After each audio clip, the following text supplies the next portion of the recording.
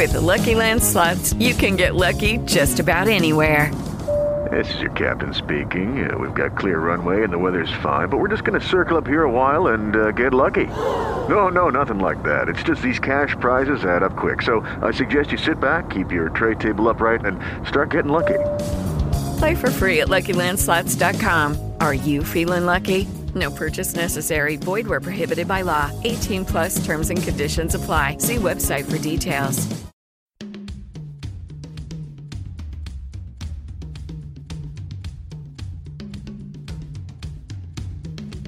So how can we make this case? Well, one way we can do it is to point out to people that there's no essential difference between the embryos you once were and the adults you are today that would justify killing you at that earlier stage. Arguments cannot be religious or non-religious. Arguments can either be valid or invalid, or sound or unsound. The substance view is the idea that from when you come into existence of fertilization until you die naturally, you are the same individual at every point in your life. So if it is wrong to kill you now, it was wrong to kill you then.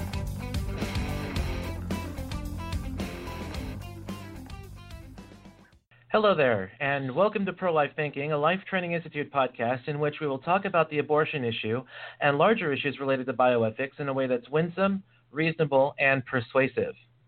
I'm Clinton Wilcox, and today I'm joined by a special guest. Song for Stephanie, you're the melody. Hold on to yesterday. Oh.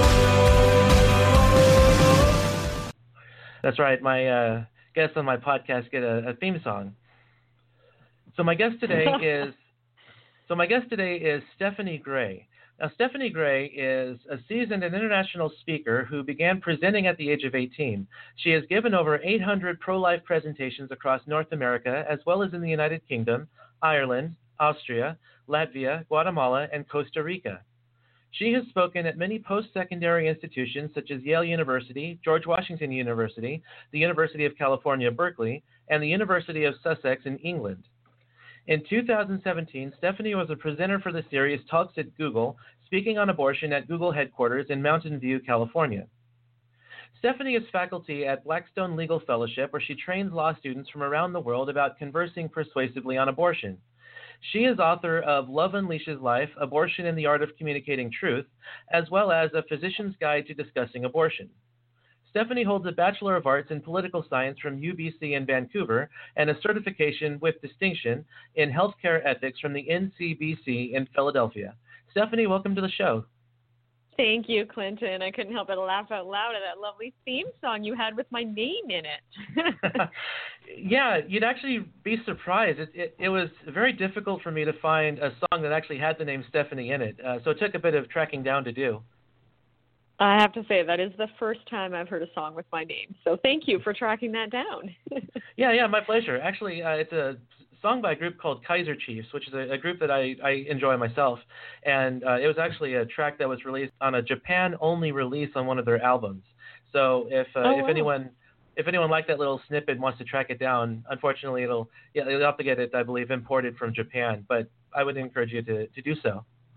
Now, before we begin the interview itself, I just want to take a quick moment and tell everybody that we are now on iTunes. I finally got everything ready to go. I got the image and got the RSS feed and everything. So we are now up on iTunes. You can now find us by searching the podcast app on your smartphone, or you can find us on your computer by going to itunes.apple.com and searching for our podcast, Pro-Life Thinking.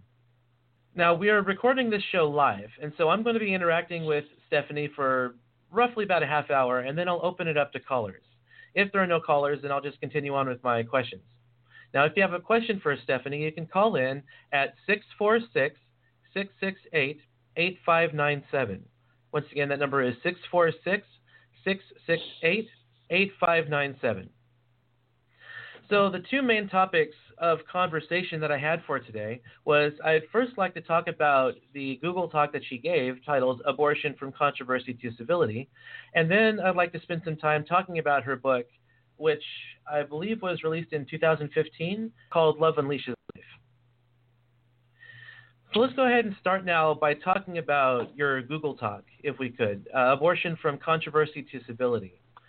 Now, I'm sure that all of us here in the pro-life movement kind of have the same collective question. How on earth did you get invited to go to Google to give a pro-life presentation?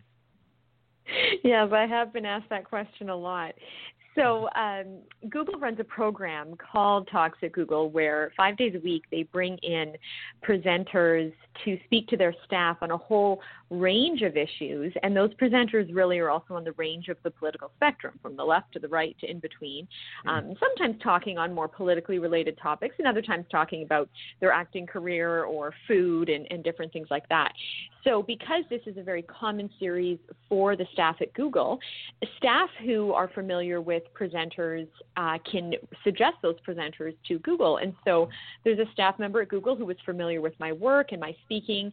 And when he became familiar with the program, he thought, oh, I should suggest Stephanie Gray as a speaker. So he reached out to me and asked me if I was willing, if he could submit my name. And of course I said, well, yes, of course. But I mean, what are the odds that they're going to accept me?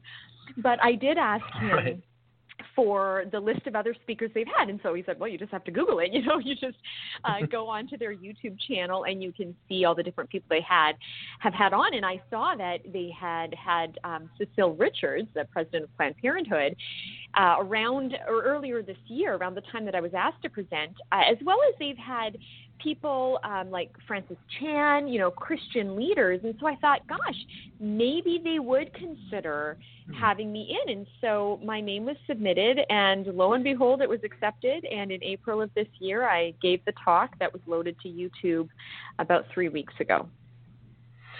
Oh, great. Well, as anyone who's listened to the presentation knows, it was a great talk. And from what I understand, your pro-life presentation actually garnered many more views than Cecile Richards' presentation. So I think that was definitely beneficial for the pro-life movement.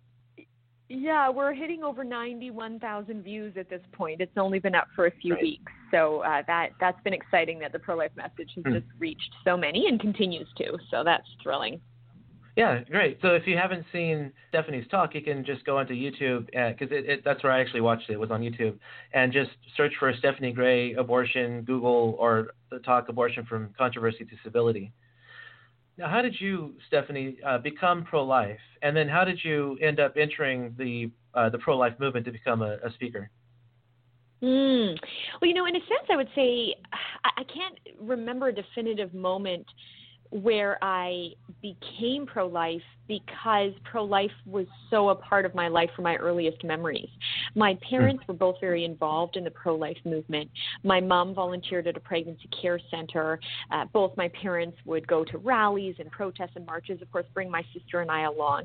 And so from a very young age, I knew what abortion was. I knew that there were girls in crisis who weren't married, who got pregnant, were thinking about abortion. And I knew my mom was their counselor who helped them through their pregnancy and went to see them and their babies in the hospital when the babies were born. And so it was just something that I was well aware of. I loved babies, and I was horrified that anyone would consider abortion. So as a young child, I put my conviction into practice, and I started writing letters at the age of 12 and 13 and 14 to being a Canadian, to the premier of my province, British Columbia, where I grew up, as well as the prime minister of our country. And I wrote these letters saying, you know what, you need to stop abortion, and you need to stop funding it with tax dollars, and you need to make it illegal. And my name is Stephanie Gray, and I'm 13 years old. So I was very convicted that I needed to raise my voice for these children who had none.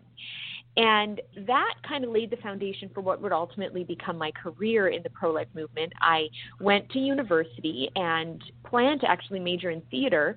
But in my first year, I met, of course, someone very familiar to you and your podcast, and that's Scott Klusendorf. And I was 18 years old, and yeah, maybe just a little bit. Right. So I was, first year in college, and I went to a conference for pro-life university students. In Canada, you could say it's very similar to what you have in the States with Students for Life of America. And this particular group was called the National Campus Life Network. It was for college students. And Scott was brought into Canada to spend the whole weekend training these students, of which I was one, in pro-life apologetics and how to winsomely and persuasively defend the right to life of preborn children. And as anyone who has heard Scott would know, I was blown away by his whole message, his demeanor, his way of communicating. I thought, this is so logical and this makes so much sense. And he's nice about it as well. You know, you can have some people who really know the arguments well but don't know how to communicate it in a compassionate way. And Scott just seems to be the full package. And I very much came under the conviction that weekend that I was meant to do what he does.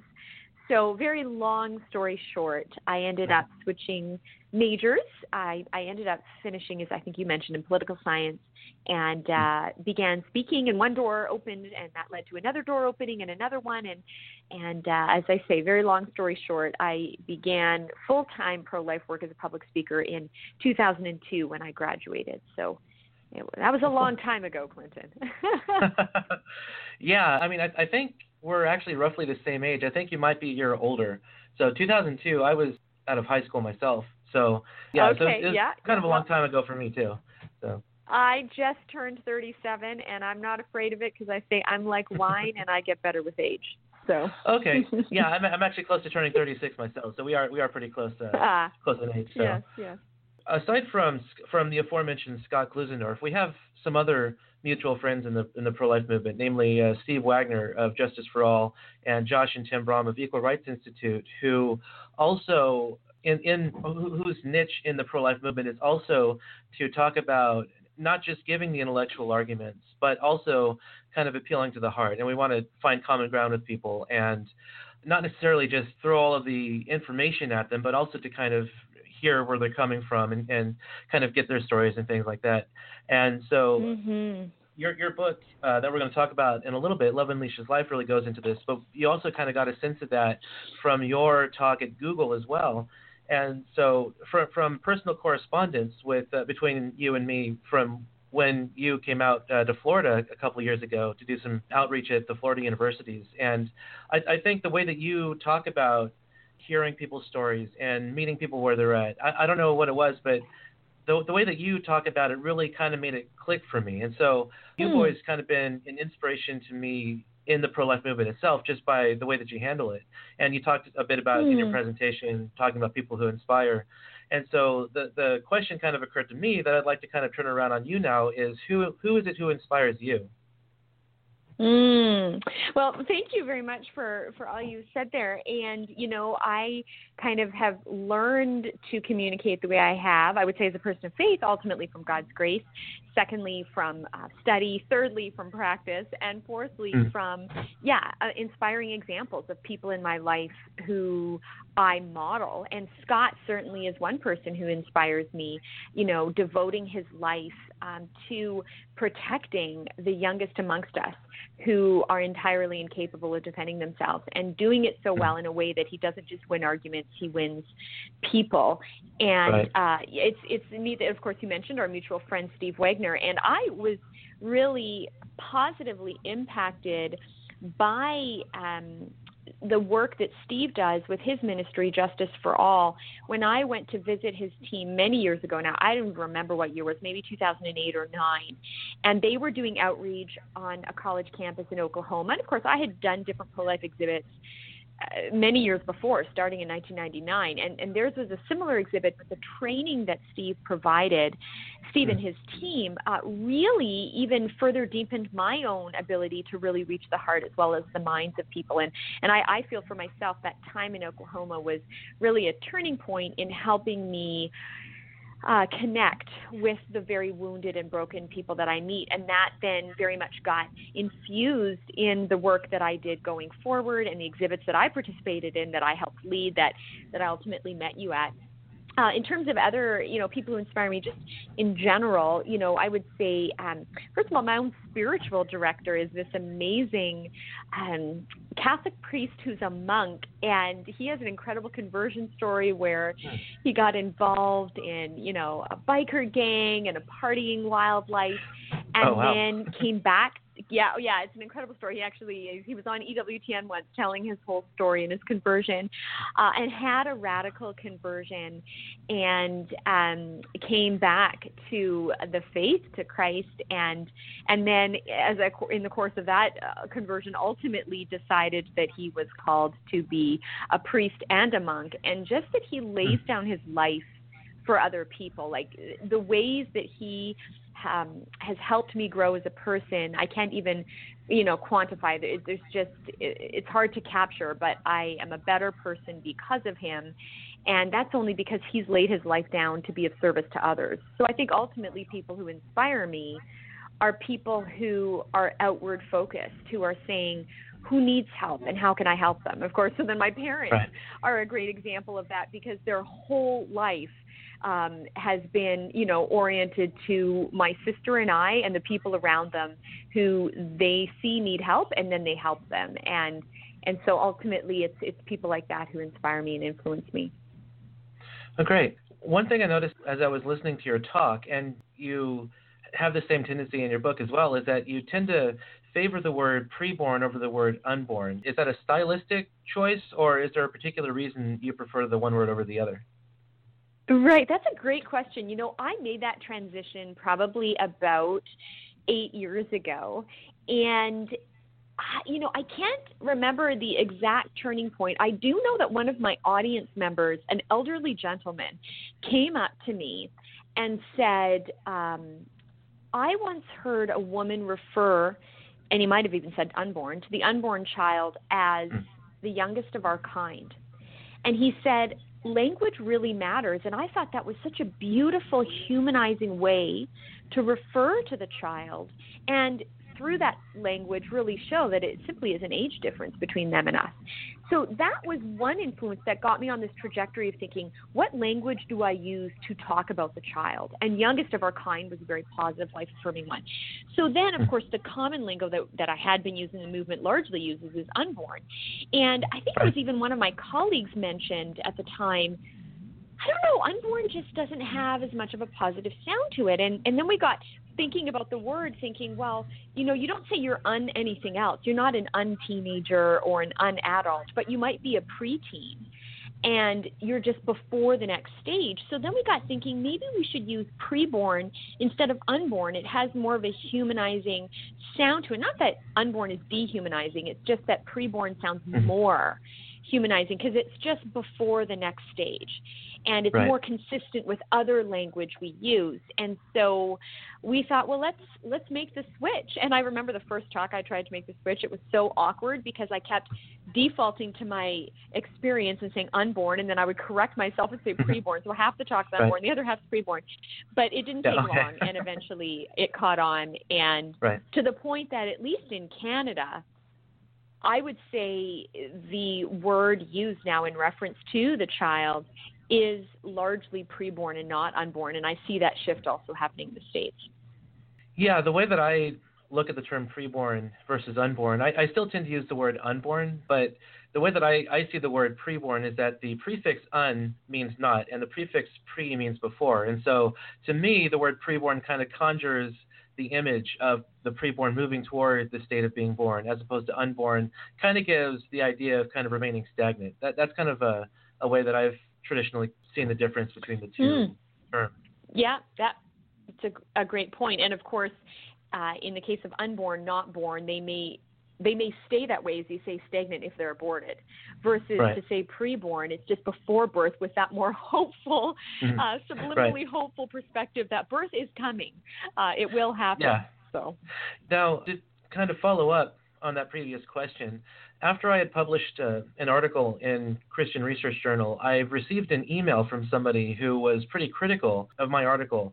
And some of the things he was criticizing were a little bit more substantive, but one of the things that he would criticize is my usage of terms. And as you say, language matters, and I agree with you wholeheartedly. I think the abortion choice movement has made great strides, basically, by controlling the language that we use when we talk about abortion. So I understand that aspect of it.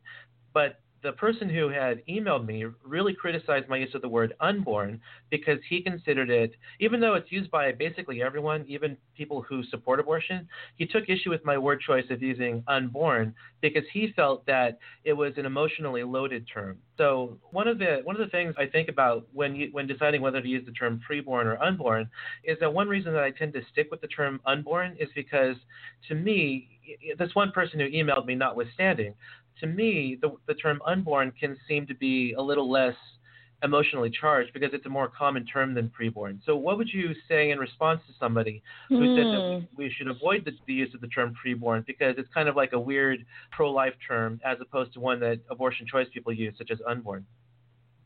Right. Good. Interesting point. Good question. I think if I was, of course, engaging that person in dialogue, I would ask them, in what way is it emotionally loaded? And I would actually, through that question, compel them to give their reasoning for it. Because if you break the word down, as we did a moment ago, it really is, it's just accurate. It's factual. It's un, meaning not, born, haven't gone through the process of birth. So I would say, in what way is that emotionally loaded? I would make them defend that. Then even if they could make the claim that that's emotionally loaded, then I would say, why is that a problem? I would actually challenge the idea that to appeal to the emotion is bad. I know some people would say, well, you shouldn't, but we're not just, logic, kind of our heads, these robotic computers that just, take information in and spit information out. We are like a whole a person. Mr. Spock kind of thing. Right, exactly. And like we are a heart. We feel things. Our previous experiences can color our present interpretations of things, whether we realize we're affected by stuff or not. I mean, if you read books even on marketing and sales, they talk about how, you offer a free gift to someone, and then a short while later you ask them to support your cause. And the thinking is that the free gift you gave will somehow have positively impacted them to make them more likely to give you your yes when you ask for financial support.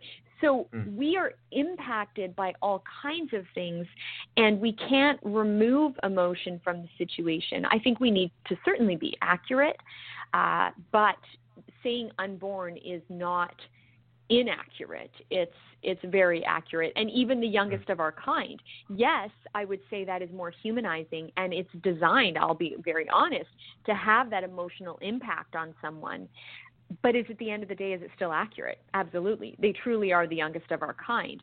So I'm therefore bringing these two worlds together of the heart and the mind, appealing to the emotion as well as the intellect. A number of the things that we're talking about here regarding your talk at Google, there's a bit of overlap between that talk and your book. And so we might talk about some of these things a little more in detail once we get to your book itself. But one thing that I really wanted to talk about was when you mentioned a book by Viktor Frankl, who was in the Nazi concentration camps. I thought your examples from Frankl were very good, especially in talking about how it's really a perspective thing, that if we view our problems with a particular perspective, then we can justify abortion a lot easier than if we have a different perspective on the struggles that we go through. And so you mentioned that Frankl has sort of a mathematical formula where despair equals suffering minus meaning. And so if you add meaning to the suffering, then that would give you a perspective and make the suffering seem less, make the suffering seem less of a terrible thing or more of like a necessary thing to go through as you fulfill your meaning. So could you maybe talk a little bit more about that kind of idea? Sure. Yes. I went on a tour of Poland in 2006. So we're talking 11 years ago now. And while there, I went to Auschwitz I, Auschwitz II, Birkenau, a couple of the concentration camps that millions were killed in. And in preparation for that trip, I wanted to read about Polish history, culture, Holocaust history, and one of the books that I read was Viktor Frankl's Man's Search for Meaning.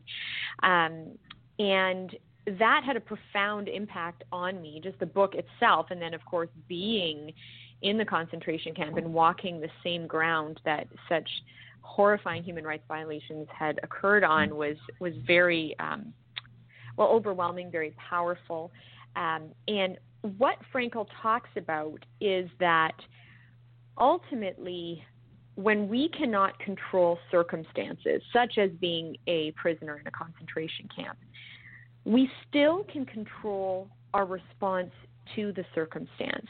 And there's something empowering about that, because when you are victimized, when your rights are taken away, when so much is stripped of you, as was the case for him and his fellow victims, there can be this tendency to despair.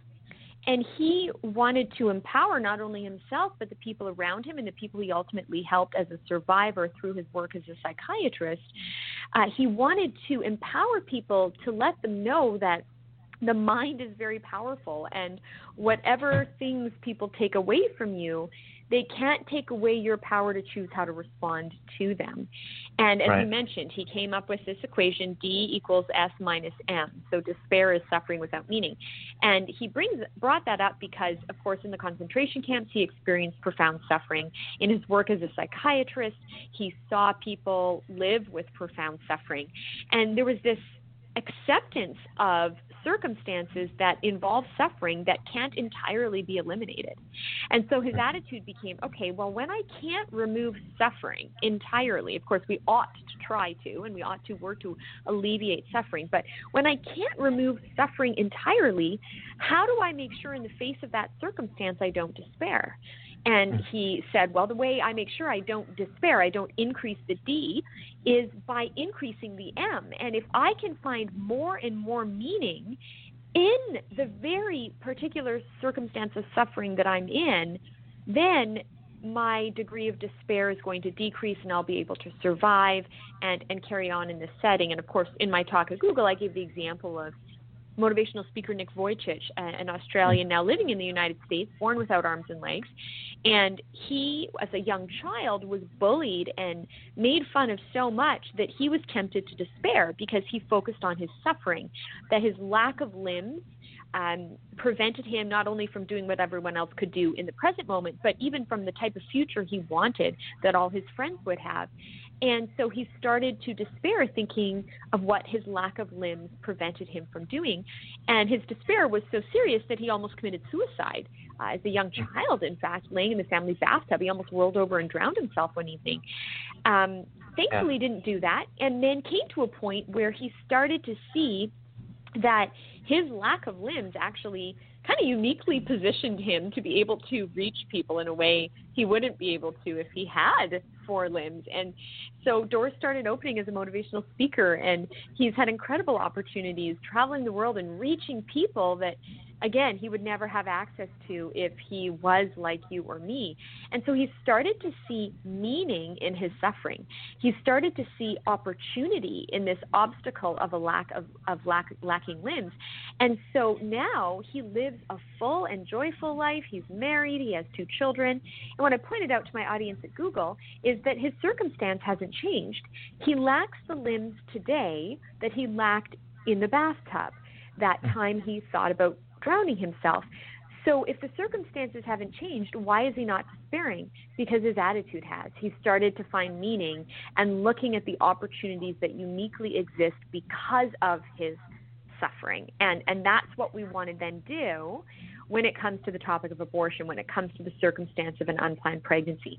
We can't necessarily eliminate that that suffering, that the difficulty of the crisis, of the lack of, support, of the less than ideal circumstances that a woman is pregnant in. But we can help that woman find meaning. Here's a child to love. Maybe you've never been loved, but here's an opportunity to love someone like you wish you'd been loved. And in loving that little child, you're going to experience a love that will blow your mind. It will be so powerful. That's one example where such an individual can find meaning. Even her own need of support puts meaning into our life in that we have to step outside of ourselves and help such a woman in crisis. And in a sense, her suffering will unleash our love, which makes for a happier, healthier, better world than if we all turned inwards and despaired. this might be a little more of a psychological question, so it might just be speculation on your part. I don't know if he actually went into this in his book or not, but what do you suppose it was about Viktor Frankl that made him, well, not necessarily just not despair himself, but decide to take it upon himself to make sure that the other Jewish victims in the concentration camps didn't despair as well? Well, certainly, again, where we've come from and what our life experience has been, as I mentioned earlier, dramatically influences the present and the future. And in the case of Viktor Frankl, before the war, before he became a prisoner in the concentration camps, he was already a doctor. He was already a practicing psychiatrist and had already worked with people who found themselves in times of despair and mental illness and different challenges. So he already was a doctor of the mind. He had studied the mind. He had worked clinically with people. And so that put him in a very good position when he ultimately became a prisoner in the concentration camp, to be able to have this right perspective and to try to help his fellow prisoners have the same.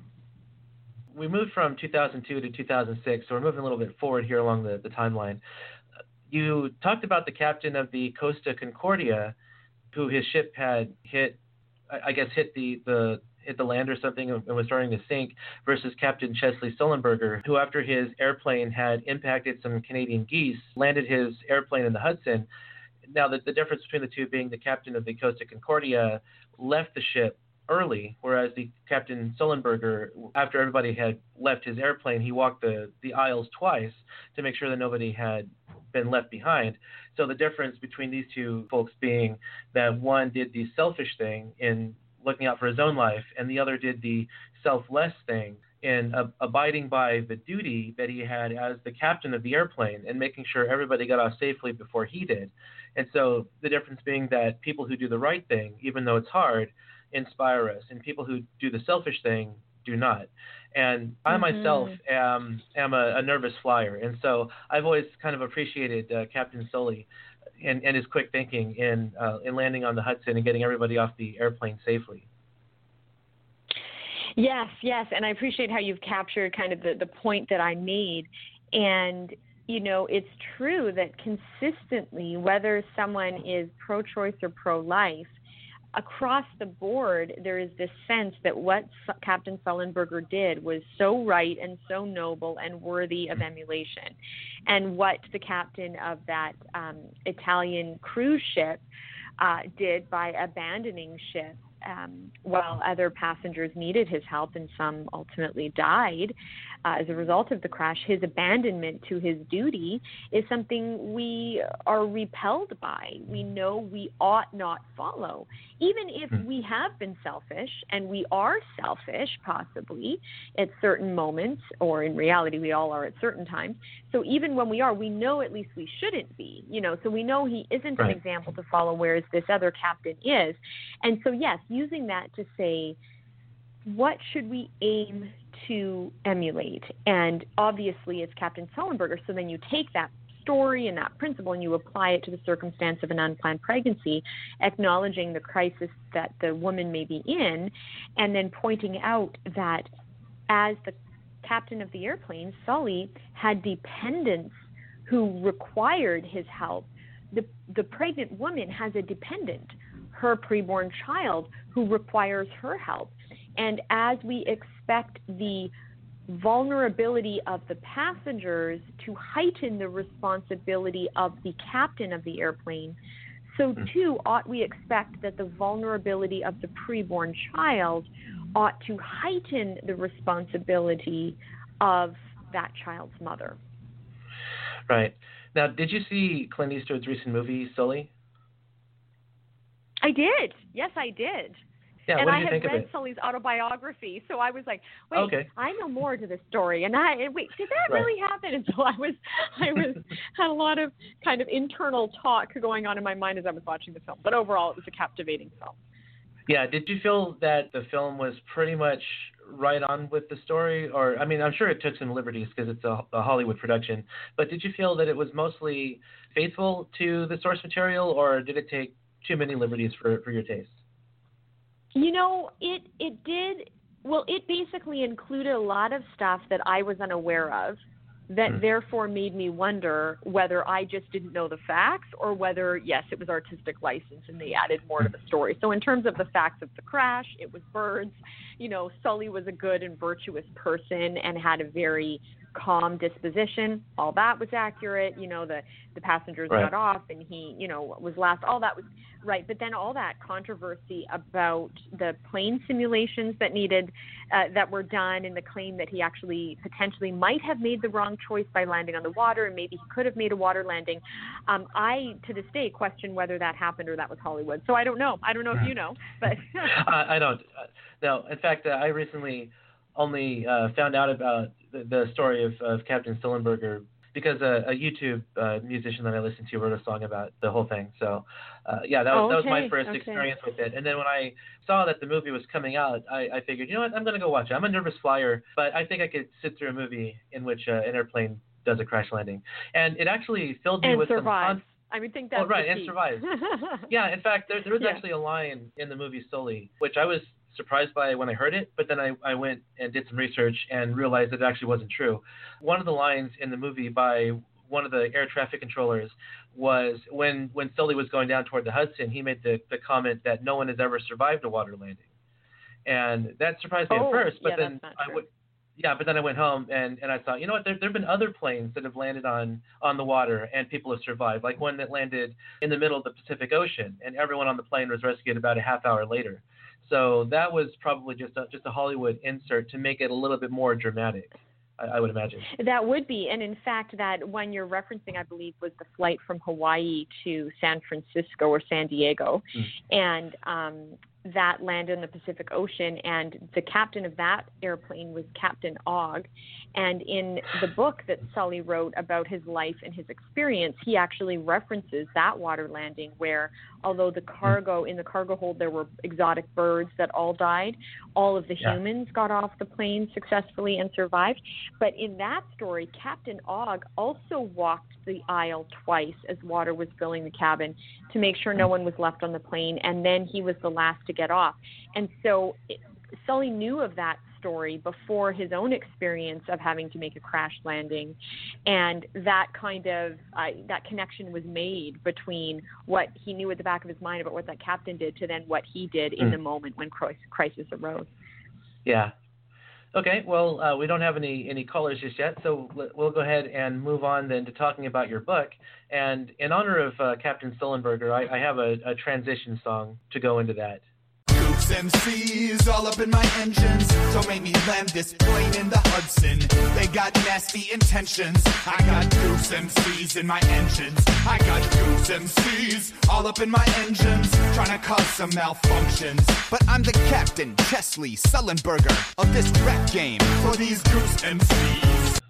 Okay, so if you weren't pumped up before, you should be now. Quentin, you have a knack for finding unique songs.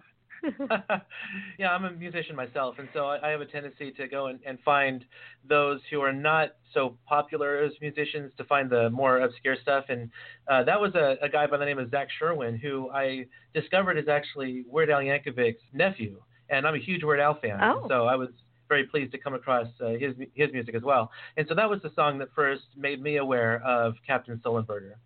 And so that was Goose MCs by Zach Sherwin. Yeah, so awesome. If you're out there listening and you're thinking to yourself, I really wish I could be part of this discussion and pose a question, well, you can. You can call us in at 646-668-8597. Once again, that number is 646-668-8597. So let's go ahead now and move on to your book, Love Unleashes Life. What actually prompted you to write this book? Well, I had... as I kind of indicated, after hearing Scott inspire me in 1999, I started doing my own public speaking that year and then went full-time in 2002. So for years, I've been speaking on the topic and frequently asked by audience members afterwards, oh, do you have a book? And I would always say, no, I don't. But my mentor, Scott Klusendorf, has written an excellent book called Pro-Life 101, and here's how you can get it. And so for many years, I would just point people in the direction of Pro-Life 101 with the attitude that I didn't want to write for the sake of writing or for the sake of having my name on the cover of a book. I only wanted to write if I was contributing something that wasn't yet out there and would somehow be helpful to people. And so as the years went on, and as I took all that's so well written in Pro-Life 101 and applied it to the live conversations, you could say, that I was having at countless pro-life exhibits, as well as interactions with audience members after my talks, as well as the formal lectures and debates that I was doing. So I was applying all of this apologetics. I started to develop some of my own analogies and some of my own line of questioning, and I found myself in situations where people would start to reveal their life experience, some of which was very, very horrible. I mean, I remember one young college student, a male student, telling me that he had been sodomized. Another college student told me that she had been at a party and she felt sick and she fell asleep and she woke up being raped. Another student I met on a college campus told me that her cousin had committed suicide the night before and that she herself had, spent a lifetime being bounced around from one foster home to the next. And so as I was engaging in conversations where I had such a strong mind, I knew all the apologetics, but I started to be exposed to people's lived experiences, some of which were very traumatic and very painful. I started to realize it wasn't enough to just have the intellectual arguments, and even it wasn't enough to know how to communicate those arguments in a kind and compassionate way. There was more that was needed, and sometimes what was needed was actually setting aside the arguments and just asking people how they're doing and whether they had sufficient help in their life and what they wanted me to know about what their experience had been. And so as I developed more and more in terms of how to better interact with people to win that person and not just an argument, I started to see, okay, maybe I have enough kind of new material that could be a great complement to what's already existing in the pro-life movement. And so, long story short, that inspired me to finally, settle down and write a book, which I did a couple years ago. Now, I really appreciate the attitude that you took toward the book, where you didn't just want to kind of add to the noise by just writing a book for the sake of writing it, but you actually wanted to contribute to the discussion. And I think you certainly accomplished that with your book. But I guess I've read my share of really pointless books, and number one, you only have so many hours in the day, but you only have so many days that you're alive. And so you really have to be selective about the kind of books that you read. And number two, it seems like if we want to be, good stewards of the environment, a lot of people are concerned about the environment and not wanting to, waste paper and those kinds of things. And so it really seems like if we want to do good toward the environment, then we shouldn't be just publishing any book that comes along. And so I really appreciate that, because it's less of a struggle to know whether or not we should read a book if a lot of care has been put into it. Now, regarding your title, Love Unleashes Life, how did you come up with that title? What is there like a deeper meaning behind that, or what's the story there? Yeah, well, there absolutely is, and some credit actually for that needs to go out to one of my editors, because when I put the book together, I didn't yet have a title.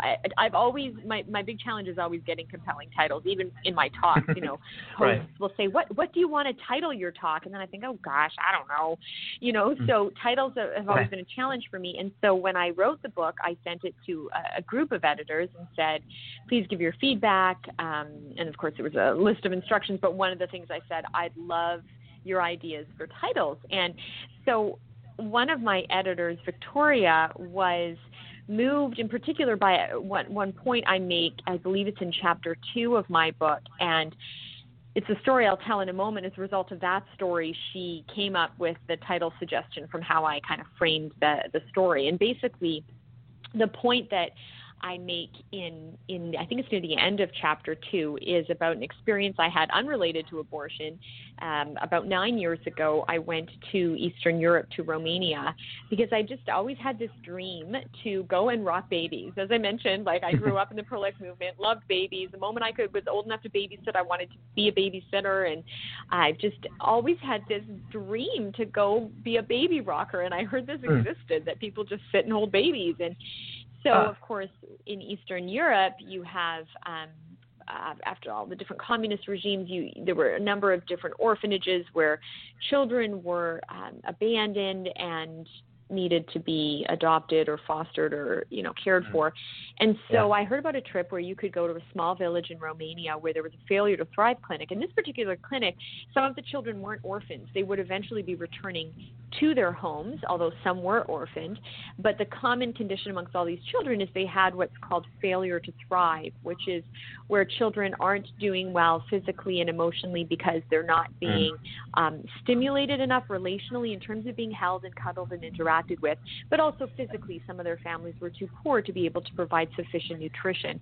So because they had this condition, they were at this clinic to get well, both with food and attention and care. And then depending on the child, some would go back home and some would go into the system. So I went and spent several weeks at this clinic, and my mom came along. She is now a retired nurse, but has, of course, a lifetime of experience being a nurse, and she was assigned to care for a little girl who had just come to the clinic, and she was 6 months old, and she weighed only 6 pounds. I mean, we're talking most newborn babies aren't that light, and this little girl was already 6 months out of the uterus and smaller than a lot of newborns. And she has very severe fetal alcohol syndrome and a lot of the physical indicators of that condition. And she was, I mean, the word to describe her is really lifeless. She showed no emotion. She never cried. And of course, a parent who deals with a colicky baby might, momentarily be jealous, saying, "Oh, I'd love a child that never cry." But when your child never cries, of course, that's a sign that the child learned very quickly. No one responds if they cry. So what's the point? So the tragic reality for this child was she was never attended to or given enough attention that crying would elicit a response. And so she was flat, lifeless, emotionless.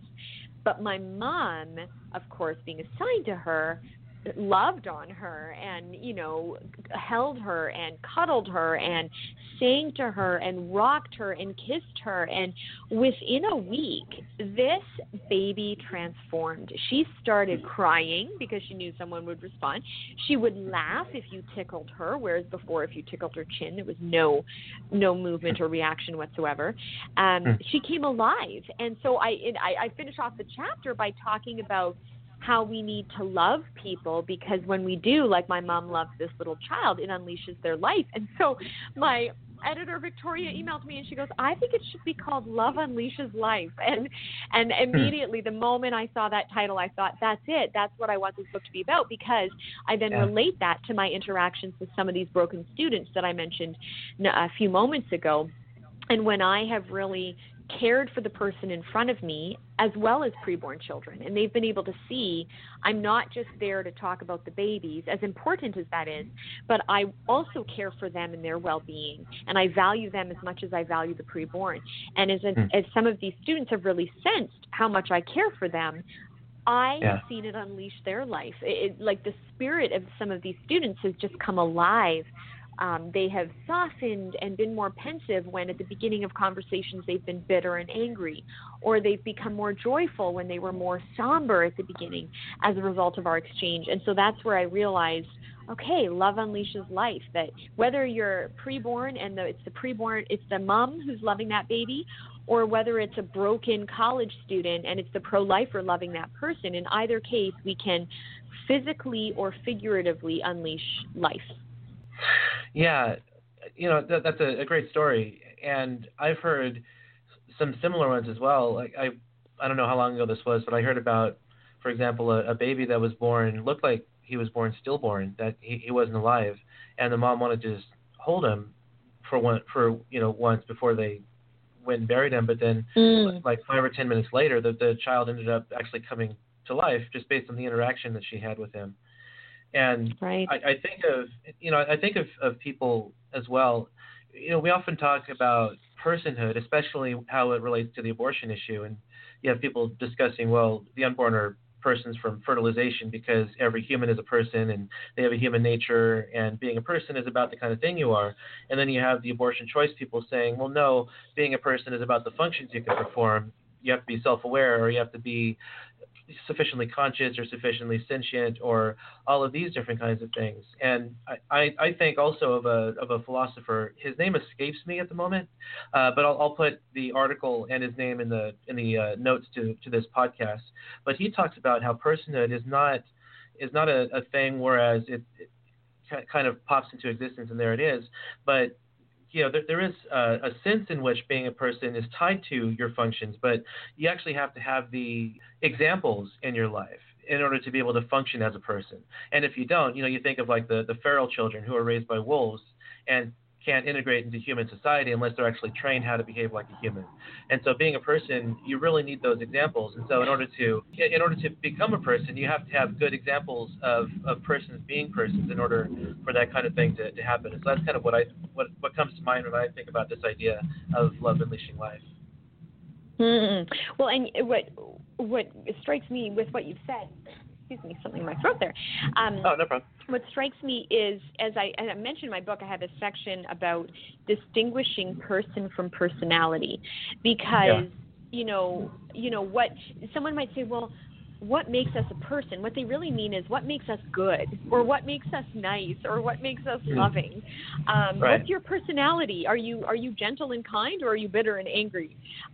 So the term, are you, be a person, or be as a person ought to be, is to imply the expectation of compassion and kindness. But then, of course, in the abortion debate, there's the more philosophical aspect where people will say the child is not a legal person, and by that they mean not worthy of protection under the law because they lack certain functions that they need in order to be considered equal to us. And that's where we get into problems. This child, by virtue of being human, ought to be considered a legal person, and their personality is going to develop over time. I would say one of the key distinguishing features between, let's say, us and other species is love, the ability to have connection with another, and that other-oriented perspective. But even that has to develop. A preborn child and an infant is going to receive a lot of love, and but they're not developed enough to be able to choose to love the people around them. And of course, if you're around a toddler, you can just see how selfish they can be. But ultimately, the human person grows through experience of receiving love into someone who can give love. Now, one of the important features of your book that you talk about is that we should tell stories. Well, what is the benefit of telling stories? Why is that so important in our interactions with people? Yes, stories make concepts understandable.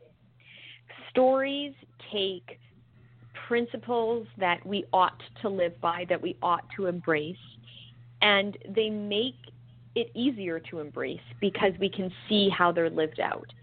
So if, I were to just say to you, be nice to someone who's in need. Well, yes, you should be nice to someone who's in need, and hopefully you'll embrace that. But it's still, in a sense, it's just a statement. But if I said, imagine someone you love was in a strange country where they didn't understand the language, and the person you love is alone, and they're scared, and they don't know what's going to happen next. They are also hungry, but they don't know how to communicate their hunger. And imagine someone comes along who speaks their language and knows how to communicate also with the locals. Your loved one is in need. How would you want someone who knows your loved one's language as well as the locals' language? How would you want that person to interact with your loved one? Would you want them to help your loved one in a time of need? And then, of course, everyone, your emotions are gripped in such a very simple little thought experiment. Your imagination is now activated, and you perhaps even have an image in your mind of the very person you're thinking of that you love in particular. Perhaps you have an image of a foreign country or a stranger coming along. And so now I've activated the mind, I've activated the senses, and then I know by doing that, when I say, how would you want the stranger to interact with your loved one, the person's instinctive reaction is going to be, well, I'd want them to help them. And I'd want them to, go with them into town and communicate that they want to buy food and that they need a place to stay. And then you can say, okay, so looks like we both agree that the general principle should be upheld that we ought to help people in need. And you get further in an encounter with someone when that principle is communicated through the lens of a story, like I just did. Now, this kind of goes along with the previous question, but on top of telling stories, you also talk a lot about listening to people. So why is it that we want to listen to people instead of just sharing with them the truth about abortion and letting the truth about abortion, do its thing and convince the person of the truth of our position? Yeah, we want to listen because ultimately every single person is unique. I've heard it said before, and I love the phrase that each of us is unrepeatable and irreplaceable. And in being unrepeatable and irreplaceable, we also experience things differently from one another, and we receive things differently. And, you can have two siblings grow up in the same environment, but react very differently to that because of their uniqueness and their specific personality types and who their peers were and so on and so forth. So as much as we need to know, let's say, all the pro-life responses to pro-abortion arguments, we cannot assume that the individual in front of us saying something we once read in a book is coming from the exact same perspective as the person we read about in the book. And so by listening, we really begin to hear the uniqueness to their experience and their perspective, so we can meet that person where they're at. And as I said before, win them and not just the argument. But we can't win the person if we don't know the person, and we can't know the person if we don't listen to the person and ask open-ended questions. Where does your passion come from? Have you always held this view? Did that view it's a new view. Oh, okay. Well, what view did you hold before? Oh, I'm curious. When did it change and why did it change? And as you ask those kinds of open-ended questions, the person is going to reveal so much that will then give you ideas for the types of arguments and questions and stories and points that will most resonate with them that you should use. In your book, in general too, you talk about how one of the arguments that we can use as far as what grounds the wrongness of abortion, provided that we're talking about the intellectual arguments now, and we're past the phase of the stories and questions and those kinds of things, that one of the ways that we can ground the wrongness of abortion is that the uterus inside the woman's body, while it is a part of her body in that it's connected to her body and it's inside her body, it's really more for the unborn embryo and fetus, because the function of the uterus itself is to keep the developing embryo and fetus alive while it develops to the point at which it can survive outside the womb. Now, I know other pro-life thinkers use teleological arguments, such as Frank Beckwith and Chris Kaiser, who argue, for example, that the function of sex is reproductive, and so that grounds the woman's and the man's obligations to care for the developing offspring. But I think you and Trent Horn are probably the only two that I've actually heard specifically use this argument regarding the teleology or the natural end, the natural function of the womb itself, grounding the obligation for the woman to let the unborn embryo or fetus use the womb. And so, I myself am a Christian, and I know you are too, but I have friends who are not Christians in the pro-life movement. For example, the folks at Secular Pro-Life, who kind of argue a different way regarding what grounds the wrongness of abortion. And I know that some of them have taken issues with these arguments in the past, and I'd kind of like to give you some of their objections to this womb teleology argument, and I'd like to get your thoughts on how you would respond to these. Sure, go ahead. Okay, so the first one is that they would argue that the function of the reproductive organs, the vagina, is to accept the male member, the penis, and yet it's considered rape, and it's made illegal for a man to use a woman's vagina against her will. So it seems that they would say this idea doesn't necessarily ground an obligation to let the fetus use it against her will, because in the same way that a woman is not obligated to let the man use her sexually against his will, even though their reproductive organs are made to fit together. Yeah, very, very interesting point. A couple things come to mind. I think when I raise the argument that the fetus has a right to the uterus because the uterus was created or essentially exists primarily for the preborn child and to care for the preborn child, that comes after first asking what is the nature of the relationship. So before we ask what is the nature of the uterus or what is the nature of the penis or the vagina, we have to ask ourselves what is the nature of the relationship. So in the case of not talking about pregnancy, but a man and a woman, are they going to have sex, and can one claim the right to the other person's body because their parts fit together? Before, do their parts fit together? Yes. Were they designed to fit together? Yes. But should they go together? Can you force yourself on someone else? Well, no, because you first have to ask what is the nature of the relationship. And the nature of the male-female relationship, first of all, is one of civility and friendship in terms of every human being. We ought to be kind to everyone. Whether we then engage in a romantic, exclusive relationship with another person and sex become an expression of the uniqueness of that relationship that is withheld from other relationships, comes down to whether those two people in an interdependent way, essentially as equals to one another, decide to have a type of exclusive relationship in which sex becomes a manifestation of the uniqueness of what they are compared to other people. And you can look to the nature of the body and see that when a couple has sex, for example, hormones are released that are considered the bonding hormones that make you feel emotionally more connected to the person you've had sex with than other people that you haven't had sexual experiences with. And then, as you referenced with some of those philosophers there, that yes, there's also the natural possibility of pregnancy. So our bodies almost communicate a language, you could say, where through the act of sex, two interdependent people bond with each other, which reflects the exclusivity of their relationship, and have the possibility of having offspring, which also reflects their relationship, because ideally offspring should be brought into an environment where there's stability and unity, where they will have their needs met. And so the nature of that relationship, therefore, requires the couple to consent to how they want to express their love.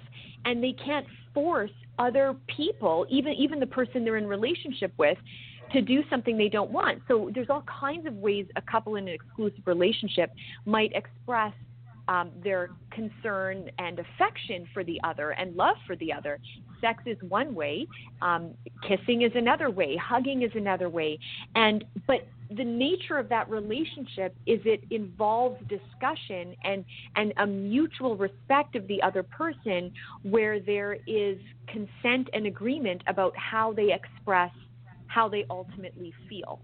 And I would also add that sex is not necessary for survival. Now, some people might make that claim, but we know there's been no tombstone that said he or she died because they didn't get sex.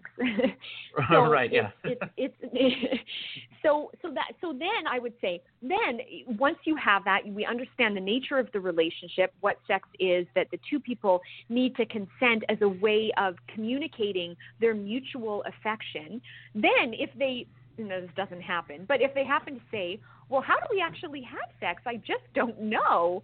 Well, then obviously the nature of our bodies show how it should happen and how the parts ought to fit together and how they were made to go together. And that you can then conclude from all the other things we discern. Okay, so now take that and let's go back then to the issue of the uterus. Before we ask ourselves, what's the nature of the uterus?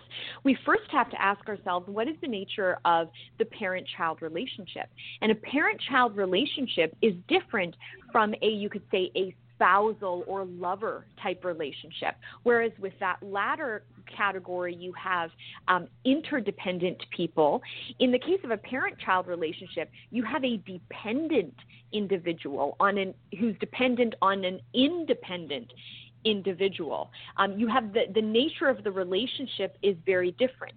In the case of a parent-child relationship, you have one of duty and responsibility to meet the basic needs of the dependent party that are necessary for that party's survival. Getting back to the point that I made a moment ago, that sex is not necessary for our survival, so no man or woman can claim a right to have sex with another person's body on grounds that if I don't get this, I will die. But in the case of a parent-child relationship, we're talking about basic needs needing to be met in order for survival. And those basic needs being, food, clothing, or some kind of protection, and shelter. So Right. In the case of pregnancy, the preborn child, like a born child, has a right to the parent's duty to care for the basic needs of the more vulnerable party, food, clothing, and shelter. It just so happens that the preborn child, at a certain stage of her development, can't be outside the body, needs to be inside the body, and so the uterus acts as the source of food through the umbilical cord being connected to the mom, the shelter and the protection needed, not actual clothing, but needed for that child at that stage of development. So then someone might say, well, a born kid might need my kidney, and just because I'm the parent of the child, I shouldn't have to give my kidney to the child.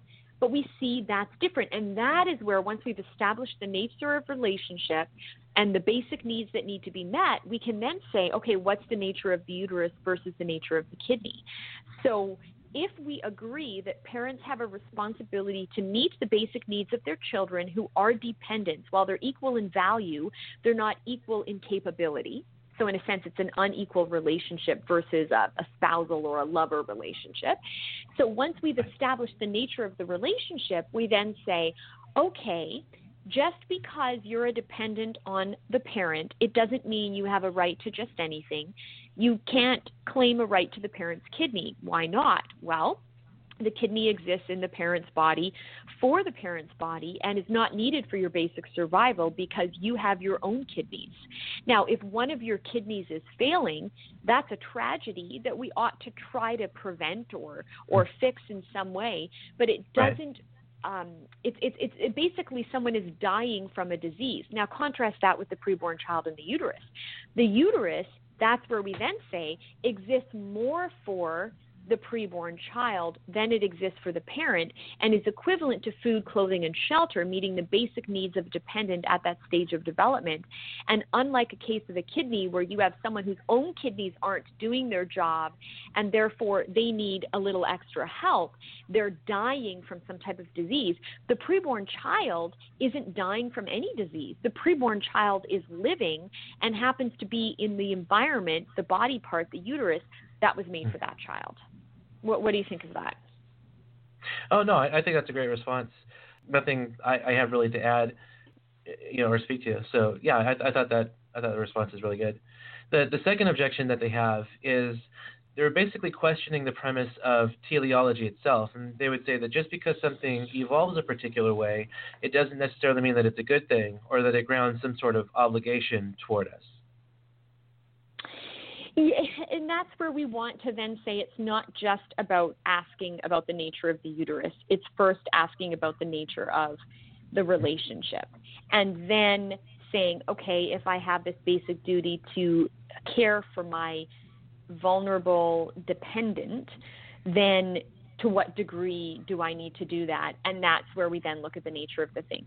And when people have an objection to looking at the nature of something, they really are, I would say, ignoring a very common practice in the field of medicine. When you go to your doctor, I would never go to my doctor if I was having 20/20 vision, but I would go to my doctor if things were blurry. And I would go to my doctor and say, something's wrong. I can't see properly. And for me to claim something's wrong, I can't see properly, is to imply I understand the nature of my eyes is that they ought to see, and they ought to be able to see a certain way. And that for me to judge there's something wrong is to imply my eyes aren't working according to nature. If I went to my doctor and said, something is wrong, my ears aren't seeing, my doctor would pink slip me and, send me to a mental health ward because my ears aren't supposed to see.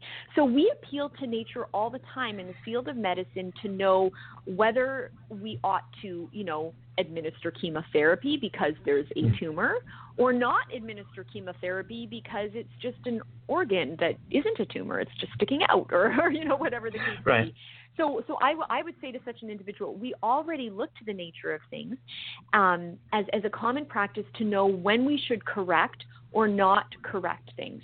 So then the question is, in the case of a fetus or an embryo in a womb, ought we correct that or not correct it?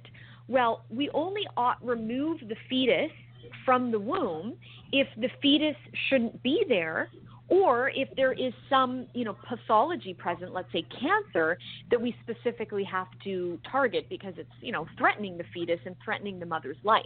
But the point is, should the fetus be removed from the uterus or should the fetus not? Well, we can't answer that until we know whether the fetus ought to be there and whether there's something that's gone wrong in nature or whether something is going right. And then if the person argues, well, okay, fine, I'll admit it's going right, but I still don't want the fetus there, well, then it comes down to what's the nature of the relationship, and do parents have a responsibility to meet the needs of their offspring or not? Yeah, and this is an idea that I encounter with fair regularity, the whole rejection of teleology. And my understanding is it goes back to David Hume, who I believe lived in the 19th century. I might be mistaken on that point, but he argued that there's no regularity in nature, and so that idea kind of caught on amongst atheists at the lay level. But the thing is that not just the field of medicine, but if you're going to reject that there is teleology, natural ends, and functions in nature, then you basically have to throw out the whole scientific enterprise, because science relies on the regularity of things. Right. Yeah, and objective measurements, and yeah. Right. So their third objection then would be that it's not just her uterus that goes toward keeping the embryo or fetus alive, but it's her entire reproductive system, which is being used for the purpose of reproduction. So it's like a whole body kind of thing, and not just one specific bodily organ that's going toward it. So if someone were to make that point, I would acknowledge that indeed that is the case. So while the uterus very specifically on a monthly basis is getting ready for offspring, I certainly acknowledge that it's not just the uterus that works to house the child, that if the mother herself dies or if other parts of her body aren't doing well, then her ability to maintain caring for the child is going to be hampered. For sure, I'll acknowledge that. My question to such an individual would be, what is your point? What does acknowledging that her whole body is needed to care for this child, what does acknowledging that do to advance an agenda in favor of abortion? And then I would make a comparison. Oh, go ahead. Oh, sorry. I was just going to say, if I had to guess, it would be something along the lines of that it's not just an individual organ that's being used, but now it's her whole body. So it seems like bodily rights arguments then could step in and save the day for the abortion choice advocate. That would be my guess if I had to guess what they would respond with. And that's where, if they were, then to say overall it's just the whole body's being used, then I would make the comparison to the born child and say, look, when a caregiver, be it the mother, the father, or someone else who has the legal duty to care for a child, when a caregiver cares for an infant, they're using their whole body. And they might not be using their internal organs the way they are when they're pregnant, but it is a whole person activity. You are using your arms to lift the child, and you're using your chest to embrace the child and hold the child up when you burp the child, unless you do the modern, kind of hold the baby in the front while the baby's sitting on your lap thing. So now you're using your lap, At the end of the day, the objection that such an individual would be proposing, it's not just the uterus, it's really her whole body, actually brings us down to what the real issue is, which is it's her whole person. It's all of her. And that's right. parents, when they become parents, are giving all of themselves, whether they really realized it or not. It truly is an all-in type relationship. And I think what's sad with the abortion debate is all too often the starting point is neutral or negative when it really ought to be positive. That the preborn child is being looked at as an inconvenience at best or an intruder at worst. Mm-hmm. And instead, the attitude should be, I've just won the lottery. I have an unrepeatable, irreplaceable individual who needs me and who I can influence to be an amazing person to better this world. And I get the beauty of the relationship of such a familial bond with this individual that, especially when pregnant, I am the only person in the entire world for the history of this individual's existence, both now and in the future. I am the only individual who will have ever been that intimately connected with this child. I mean, our attitude should be one of awe and wonder, not one of, ugh and despair. Yeah, definitely tracking with you there. I like that response as well. This last response that I have for you was actually one that I heard in a recent debate that Trent Horn had with David Boonin.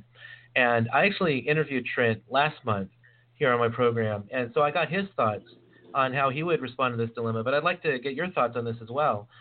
Now, David Boonin's case was basically revolved around the legal case of McFall v. Shemp, in which McFall needed some bone marrow. Shemp, who was a relative of McFall, refused to donate his bone marrow to McFall when McFall needed it. And, of course, the court decided that while what Shemp is doing is unconscionable in not donating his bone marrow, the law then cannot force Shemp to give McFall his bone marrow, even if he needs it to survive. And so the dilemma then that David Boonin raised against this womb teleology argument is that either a woman's womb is for her own child or for any child. If a woman's womb is for her own child, then setting aside the ethical difficulties of surrogacy for a moment, you would have to agree that some abortions would be permissible, such as abortions in which a surrogate has the wrong embryo implanted into her womb.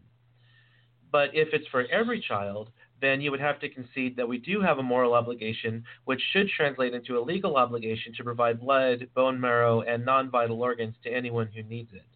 So how would you respond then to the dilemma that David Boonin has erected against that? Oh, well, okay, this is going to be fun. First of all, before I give you my response, I would like to say I have not heard Trent's response, but I'm really interested after I give you mine for you to tell me what Trent said, because I think Trent has a brilliant mind, and we work closely together, and I love how he thinks. So I'll tell you how I think and what comes to my mind. So. Yeah, and just so we're clear, I'm not going to be comparing your two answers, and I'm not going to be grading your answer versus Trent. So feel free to give your answer without any sort of reticence or hesitation. Sounds good. Thank you. So I would say, in terms of does the uterus exist for the woman's offspring? Yes.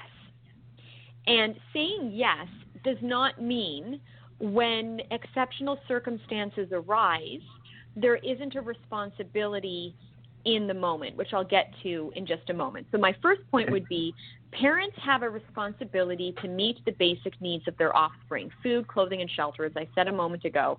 And maintaining a pregnancy and the nature of the uterus and the woman's body is such that it's morally equivalent to providing food, clothing, and shelter to a born minor. Obviously, once a child becomes an adult, they're no longer a dependent and therefore can't claim their parents' care for them the way that they once did as a child. So then the question becomes, as he's rightly pointed out, well, what if a couple chooses IVF and have accidentally the wrong embryo is implanted in them? So if we argue that the uterus exists for your offspring, but we know genetically this embryo mistakenly implanted is not your offspring, could you use forcible removal from your uterus because this child doesn't have a right to your uterus? And so I would say that when we go against nature, bringing up nature again, but the Right. reality is if we don't use technology to create children in labs and we just have sex with people and in the context of that a child may come about, the scenario he's created will never happen. Or referencing the scenario he's referencing. So the question is, when man makes humans in labs and other humans consent to having those really tiny humans implanted in them, within the nature of that procedure, there is the risk that the wrong human could be implanted. It might be a very small risk. It might be 0.00001% of the time it could happen, but it's Right. always a possibility that that could happen.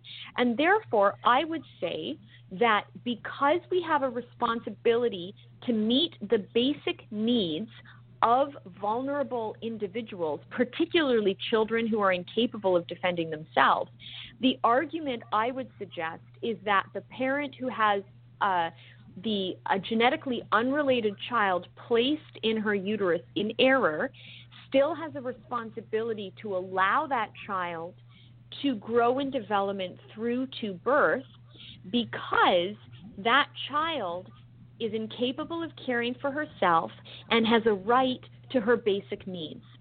And food, clothing, and shelter, the uterus in this case, is the basic need. And so I would analogize it to if I, am out in the woods and I'm on vacation and I'm an 8-hour drive away from everyone else, and there is a baby in the woods with me, I discover when I get to my cabin, that there's a baby there. So I get into the cabin, and there's a baby, and there's no adult who's capable of caring for the child. I might say, I didn't consent when I rented this Airbnb. I Right. didn't consent for an infant to be left behind. Maybe you did not consent to that.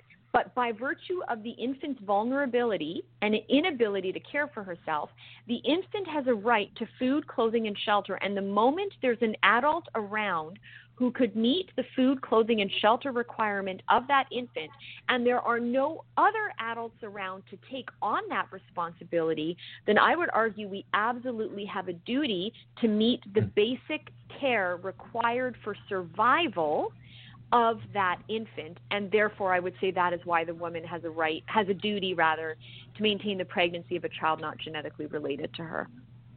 Yeah, I think that's a great response. I actually don't remember specifically what Trent's response was. I can actually I can go back. You're killing well, me. no. What I was going to say, I can go back, I can review that, and then I'll just email it to you later to let you know. Sounds good. Yeah, I do. It sounds to me like your response, if I'm remembering part of his response correctly, it sounds like your response is pretty much along similar lines as his was, because I do remember he argued that even if we say that a woman's womb is just for her own child, it doesn't necessarily follow then that if she has the wrong embryo implanted into her womb, that she is then justified in removing it, because you do have to kill the embryo in order to remove it. And so if it's a human being, it's still wrong for us to kill that human being, even if it's been implanted in the wrong place. And so I think his response was pretty similar to yours, in that it just doesn't follow that she would have the right to kill the embryo if she had the wrong embryo implanted, if her womb, in fact, is for her own children and not for other children as well. Right. Well, you know what they say, great minds think alike. Exactly, yeah. Right. Yeah, so... Great questions, though. Yeah, and I think my friends at SPL for coming up with those objections as well, because I did want to go through those a little bit, and I remember that they had some issues with that argument in the past, and so hopefully your responses will be enlightening for them and cause them to think about the argument a little better. Because I personally think that the argument is a good one. I think it's successful, but again, I believe that there is such things as nature as a natural ends. In fact, I ground my pro-life position in Aristotelian metaphysics. Even though I'm a Protestant myself, I come from what would be considered the Thomistic tradition as far as philosophy is concerned. So even though I don't necessarily agree with all Catholic doctrines, obviously the core tenets of Christianity we hold in common. But as far as the philosophy goes, I think the philosophy is spot on. And so I approach the pro-life issue from the Aristotelian Thomistic view as well. So great. Something you said in your book was very helpful, that if the abortion choice person that you're talking to focuses like a laser beam on one circumstance, then they probably have past history with that circumstance, and that's causing them to have emotional barriers to accepting the pro-life argument rather than intellectual barriers. In fact, I remember quite vividly. Yeah, I remember quite vividly one young lady that I talked to at a campus outreach at University of Nevada, Las Vegas, when I was there with Justice for All. I would share with her the science of embryology and the philosophical arguments for the pro-life position, and no matter what evidence I brought forth, she just ignored all of it and kept asserting with all confidence that the unborn are not human beings. And when I asked her why she didn't believe it was a human being, she just kept asserting it's because it needs to be able to breathe on its own, and it's the woman's choice what to do with it. And so I didn't actually ask her if she knew anybody who had experience in that regard, but it led me to believe that she or someone she cared about had a history with abortion, and she couldn't accept that the unborn are human beings because she'd have to believe that person, whoever it was, had actually killed her child. And so I'm certainly capable of empathizing with people, as I have a lot of trauma in my own past that has led me to struggle with depression and anxiety. But what I have a difficult time with, and I love how you address it, because that's something that you have a definite advantage over me regarding talking to abortion choice people and people who have had these situations in their past. What I have a difficult time with is how these emotional barriers cause people to justify killing or dehumanizing people. To me, I'm a person of logic. I know that no matter what trauma I went through in the past, if I were to dehumanize and justify killing and torturing people, even people who are not yet born, I'd be no better than the people that I grew up with. And so this is just kind of a disconnect that I have between people who are struggling with these past situations. So is there any sort of advice you can offer to someone like me who just has a hard time kind of understanding the people with these emotional barriers as opposed to the intellectual ones? Right. What comes to mind right away is that everyone responds to trauma differently. And so you've been given a grace to be able to see, even with the sufferings you've gone through in your past, that you ought not act out that anger or hostility or frustration on another innocent party. Not everyone, though, has been given that grace to see it. And so but just as you pointed out, anxiety and depression is how you manifest dealing with the trauma of your past. Maybe they don't manifest it in the same way, and for them it becomes more of an attitude towards others than it is even an attitude towards themselves.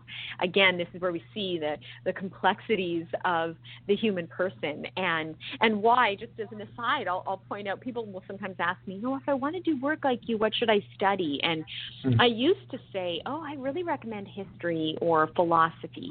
And while I think those are good fields to study and obviously influence my work, I now tell people study psychology because the more we understand the human brain and how to help people on an emotional, intellectual, emotional and mental level, the more fruitful I think our encounters will be.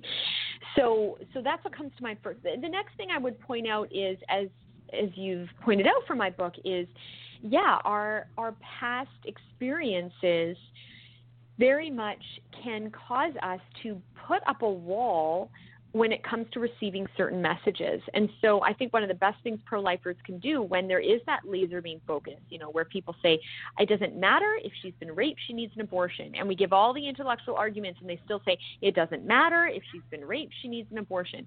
That's where an open-ended question like, do you know anyone who has been a victim of sexual assault? And then if they say yes, and you yourself know someone, then you can respond back with, well, I know someone too. And that might lead then to a whole conversation where they end up sharing where they're coming from, or to ask, where does your passion come from? To ask, have you always held the view that abortion is needed in cases of rape, or is this a view that you adopted over time? And then if it is a view you adopted over time, when did you adopt it? And it's those questions which aren't as pointed as saying, you know, is this a personal experience for you, which you can't ask because it would be insensitive, especially if their answer is, yes, this was a personal experience, which then they're not likely to reveal if you say, has this been a personal experience for you? So rather than a pointed question, these other questions might provoke them to reveal or share something, but they aren't as pointed as a direct question. But then once they begin to reveal, well, there's the opportunity for an expression of sympathy and ensuring their own well-being and safety. And then again, you know, you can only, as I even point out in my book, you can only guide people in advance of these scenarios so far. Because the reality is, it's only when you're in the moment with a specific person that you will have to make the judgment, what's the next best thing for me to say? What's the next best story for me to tell? What's the next best question for me to ask? And only upon really listening to the person in front of you can you answer that. I can tell people, as I have in my book, what questions and stories and points I made in specific encounters with specific people to give people a sense of what direction these conversations could go in. But ultimately, there is no perfect formula.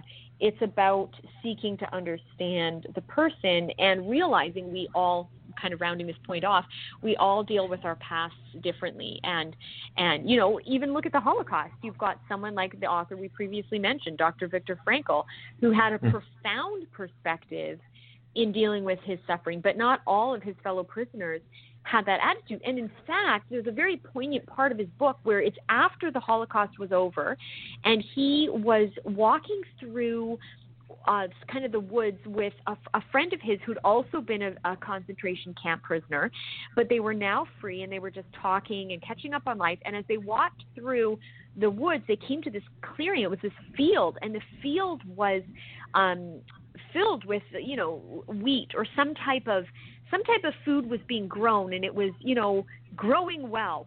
And this person that was with Dr. Frankl started running and trampling the plants and just destroying them. And Dr. Viktor Frankl said, what are you doing? Why are you stomping on these plants? And he said, well, I've been treated badly, and I have every right to do what I want to someone else's property. I've been a victim. I've had my family taken from me. I've had my home ripped from me. I've had this happen. I have every right to do this. And Dr. Frankl resisted doing the same, and he pulled his arm away from his friend who was trying to grab him along to have him join in on this. And he made the point, you're right, you've had injustice inflicted upon you. And you're right that this has been greatly destructive to your well-being. That doesn't give you a right to take an innocent party and their property and their, you know, field of food that they're growing, and doesn't give you the right to do that. And it's not going to undo what's happened to you. So there's an example where two people were traumatized, but they dealt with their trauma in a very different way. Yeah, and so I guess it goes back to what we were talking about earlier regarding Viktor Frankl, that it depends on your perspective that you have. Yes. Will help you to handle your past trauma in different ways, I suppose. Exactly. You talk in your book about a guy near the end who was only alive because his sibling was aborted. Now, I know how we would I know some ways that I would intellectually respond to this kind of argument, but it is kind of a tough one when someone brings it up to kind of, you know, look them in the eye and tell them, I'm happy you're here. I don't believe your being here is wrong in any way, but I still believe that, you know, abortion is wrong. And so how would you handle that kind of a situation, either regarding like what argument intellectually would you use, and how would you, on a more human, interactive, emotional level, would you handle that kind of a situation? Yeah, you know, that one was really tough. to see, this student resisting embracing the pro-life perspective, resisting the idea that life begins at fertilization because of the personal consequences to him and his life, knowing that if he claims life begins at fertilization, then he's admitting his mom killed his sibling, and he's admitting that if she'd never killed the sibling, that she couldn't have conceived him because he was conceived after her abortion, which if she had still been pregnant and never aborted, then the one sperm and egg that only in history would have ever made him never would have met, type thing. Right. So, I remember my heart just grieved for him, and I thought, how do I reach him? And I think, what I would recommend in encounters like that is to do a twofold approach. The first is just asking the open-ended questions like, how does that make you feel? And does your mom ever talk about that abortion? And from there, I would make it more general and ask a question like, do you think it's possible for people to make wrong choices and good come from those choices? And moreover, do you think it's possible that the good that comes, while good, doesn't make the bad or the wrongdoing acceptable? It just shows the power of redemption. And then, of course, those are very open-ended kind of theoretical questions, so it can be helpful if you can give a concrete example. So I would give a hypothetical, and I would say to such an individual, for example, let's imagine someone is raped, they get pregnant, and they choose to carry that pregnancy to term. And let's imagine that the child conceived in rape grows up and finds a cure for cancer, so that no one ever dies of cancer again. And then I would say to the individual, can you acknowledge that the existence of that individual who creates the cure for cancer is a wonderful thing, is a great good for our society? And then if they acknowledge that, and hopefully they would, I would then say, do you also acknowledge, though, that the rape which brought that person into existence was evil and can never be justified? And hopefully, again, they would say yes. And then I would say, as a person of faith, I would say this is where God, in his wisdom, makes all things new and takes the mess that we humans create, and he can still bring good from the mess. It doesn't make the mess unmessy. It just shows his power and might. And if someone isn't a person of faith, I would say you could even say, well, nature does that. Nature has this way of taking even our mistakes and bringing good from it. So therefore, I would say consistency compels me to acknowledge what your mom did was wrong. I can't call the preborn child a human being and try to minimize her decision. It was a grave, serious choice that she made that ultimately ended the life of your sibling. And I have to acknowledge that's wrong. But let me tell you, the good thing I think that comes from this horrible wrong is you. You are the redemption to this ugly situation. You are the good that has come about, which while it doesn't erase what's happened, it redeems what's happened. That's a great response. I think that's much better than the response that I usually give, so I might have to steal that if you don't mind. Sure, please. I always tell people, hey, if it works, use it. This is about saving lives, not getting your name at the end of a quote. Right.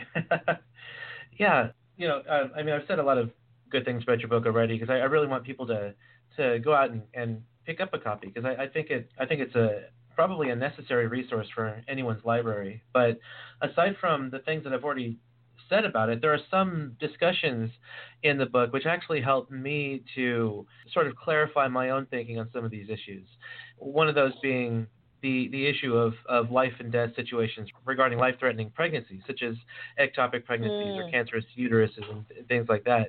And I always had an intellectual response at the ready that, talking about like triage and double effect reasoning. But I think the way that you put it really helped to make it clearer in my mind, especially some of the analogies that you give regarding showing that there's a difference between the different means that you can arrive at something and the end itself, such as when you're talking about getting good grades because you study versus getting good grades because you cheated, or or rescuing a person who's drowning where you can't save the other person versus pushing the other person under the water. So there's definitely a difference there between the two different ways that you arrive at the certain good end, which would be rescuing the drowning person or getting those good grades. Awesome. Well, I'm glad to hear that, because that's my big passion, is when these seemingly complex scenarios like a woman's life in danger are brought up. How do we show people it's still possible to have clear thinking? It's still possible that the truth can be simply understood. And that's what I aim to do in that case, for sure. Yeah. Well, we are coming up here to the end of our time together. I wish that I could just have you all day and just pick your brain the entire day. But unfortunately, you have other things you have to do, and I have other things I have to do, and so it's just not really feasible to do that. Where can people... Oh, go ahead. Well, I was going to say, it's been fun, and actually you picking my brain is actually challenging me to expand my thinking and come up with better ways to explain things, so I appreciate it. It's mutually helpful. You did great. I loved every answer you gave. So where then can people find you online? Yeah, so people can go to my website, which is my name.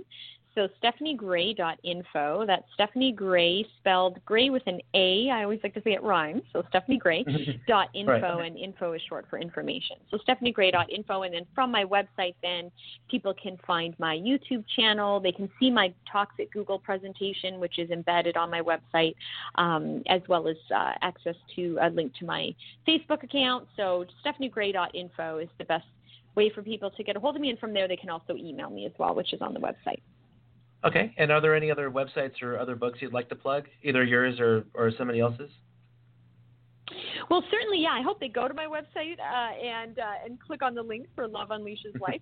And actually, I have staring at me right in front of me, I have a stack of books, and third from the top is Persuasive Pro-Life, which is Trent Horn's excellent pro-life apologetics book. And, how I compare and contrast mine to Trent's is mine is kind of your introductory short book, and Trent's is in-depth, really fleshing out, especially some of the more complex philosophical arguments that abortion supporters can raise. And so, I would definitely encourage people to look up Trent Horn and his book, Persuasive Pro-Life.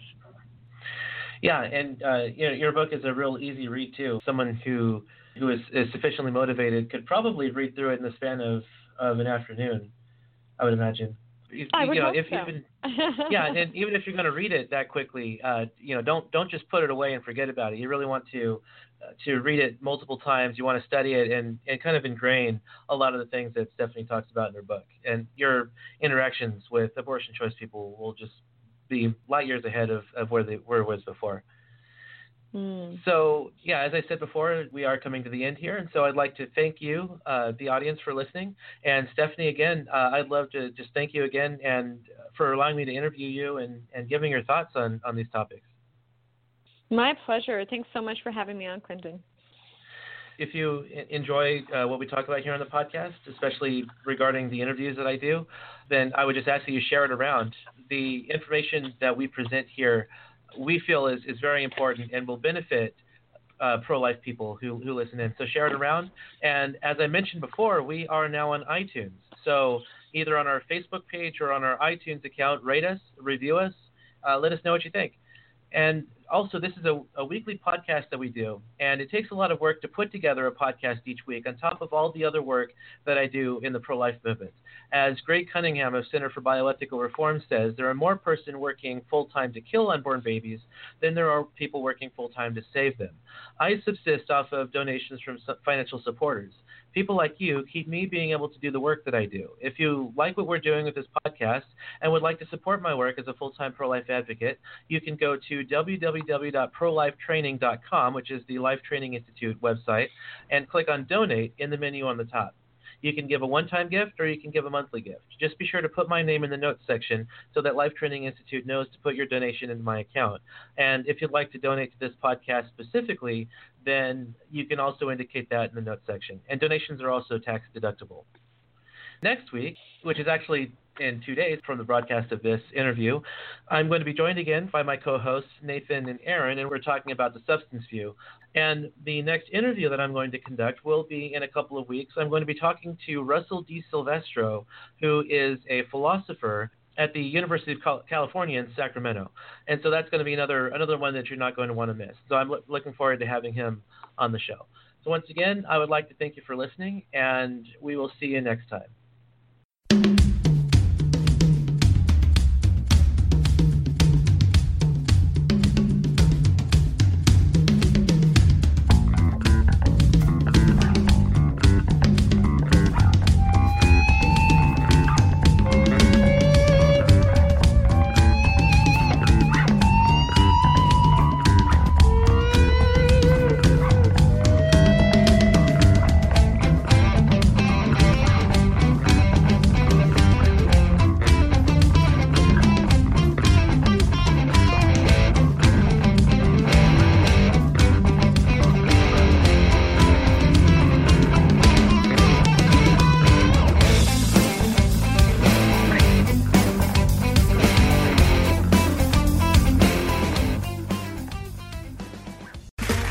Okay, round two. Name something that's not boring. A laundry? Ooh, a book club. Computer solitaire, huh? Ah, oh, sorry, we were looking for Chumba Casino. That's right, ChumbaCasino.com has over 100 casino-style games. Join today and play for free for your chance to redeem some serious prizes. ChumbaCasino.com. No purchase necessary. Void where prohibited by law. 18+ terms and conditions apply. See website for details.